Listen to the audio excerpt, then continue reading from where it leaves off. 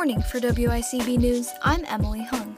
The Biden-Harris transition team has moved forward with appointing established public health officials for a COVID-19 advisory board. It will be staffed by a mix of doctors and current and former government officials. The advisory board is co-chaired by former FDA Commissioner Dr. David Kessler, former Surgeon General Dr. Vivek Murthy, and Yale Associate Professor of Medicine and Epidemiology Dr. Marcela Nunez-Smith. A statement released by the board stated members' goals include working with state and local health officials to determine the steps necessary to control the virus.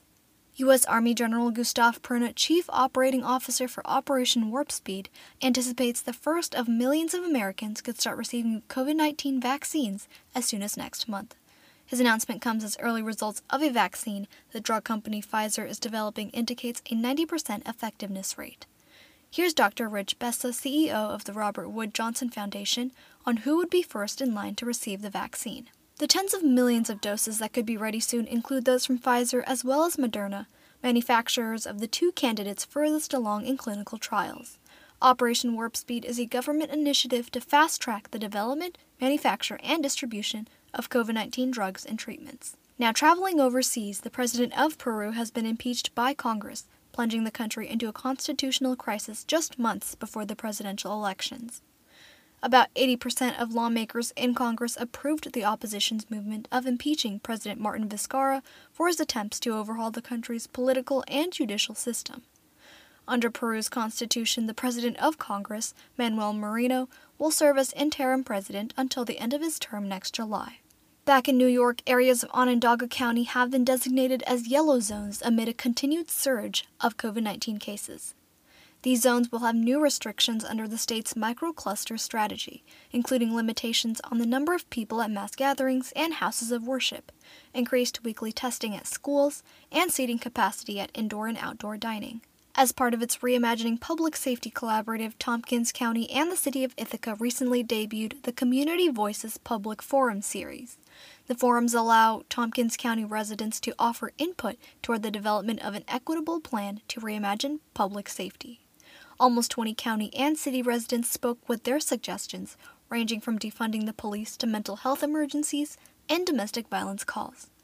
Some also demanded for transparency between local police and the public. These forums are set to continue weekly on Fridays through December 4th. The next one will be held via Zoom on November 13th from 4:30 to 6:30 p.m. More information on how to sign up can be found on the official Tompkins County website at tompkinscountyny.gov. The Ithaca Fire Department extinguished a fire at the Tompkins County Department of Recycling and Materials Management building. No injuries have been reported since the incident yesterday afternoon. The center will resume its hours today after it closed while firefighters put out the flames. There are currently 57 positive cases of COVID-19 in Tompkins County, with one resident death as of yesterday evening. Nationally, the U.S. has surpassed almost 10.5 million confirmed cases of COVID-19, with over 240,000 confirmed deaths. Now taking a look at your central New York weather. Tonight it'll be mostly sunny with highs in the 70s. There will be a chance of showers in the night and lows will be in the upper 50s. Tomorrow showers will continue tapering off into the night, yet there will still be a chance you might feel some drops. Highs during the day will be in the lower 70s, and on Thursday, a slight chance of showers is likely with temperatures in the 50s. For WICB News, I'm Emily Hung. And now for your sports updates. Good morning for WICB Sports, I'm Nick Lebrano. The Liberty League made its decision to cancel all conference competition and championship games for the 2020-2021 winter season.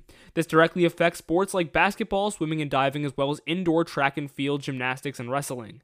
Spring sports will be reevaluated in January and February. The Syracuse football team fell to Boston College 16-13 on Saturday. This loss puts the Orange at 1-7 on the season as they have now lost 5 straight games. Freshman quarterback Jacobian Morgan looked strong in his first career start for the Orange, going 16 for 30 with 188 passing yards, 1 touchdown, and an interception. The Orange will look to rebound at Louisville next Saturday. The New York Giants defeated the Washington football team 23-20 on Sunday. Following Sunday's win, the Giants moved to 2-7, both of their wins coming off of Washington. 2 late interceptions helped seal the win for the Giants, one by Logan Ryan and the other from Jabril Peppers. The Giants will face the Eagles at home on Sunday, who they are 1.5 games behind in the NFC East.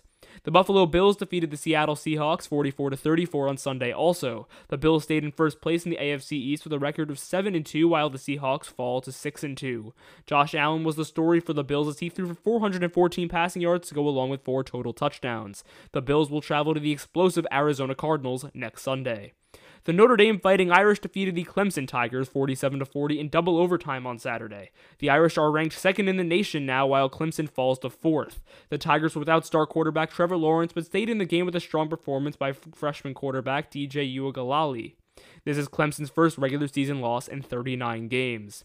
And don't forget to tune into Sports Talk this and every Sunday starting at 6:30 right here on WICB. With sports, I'm Nick Lebrano.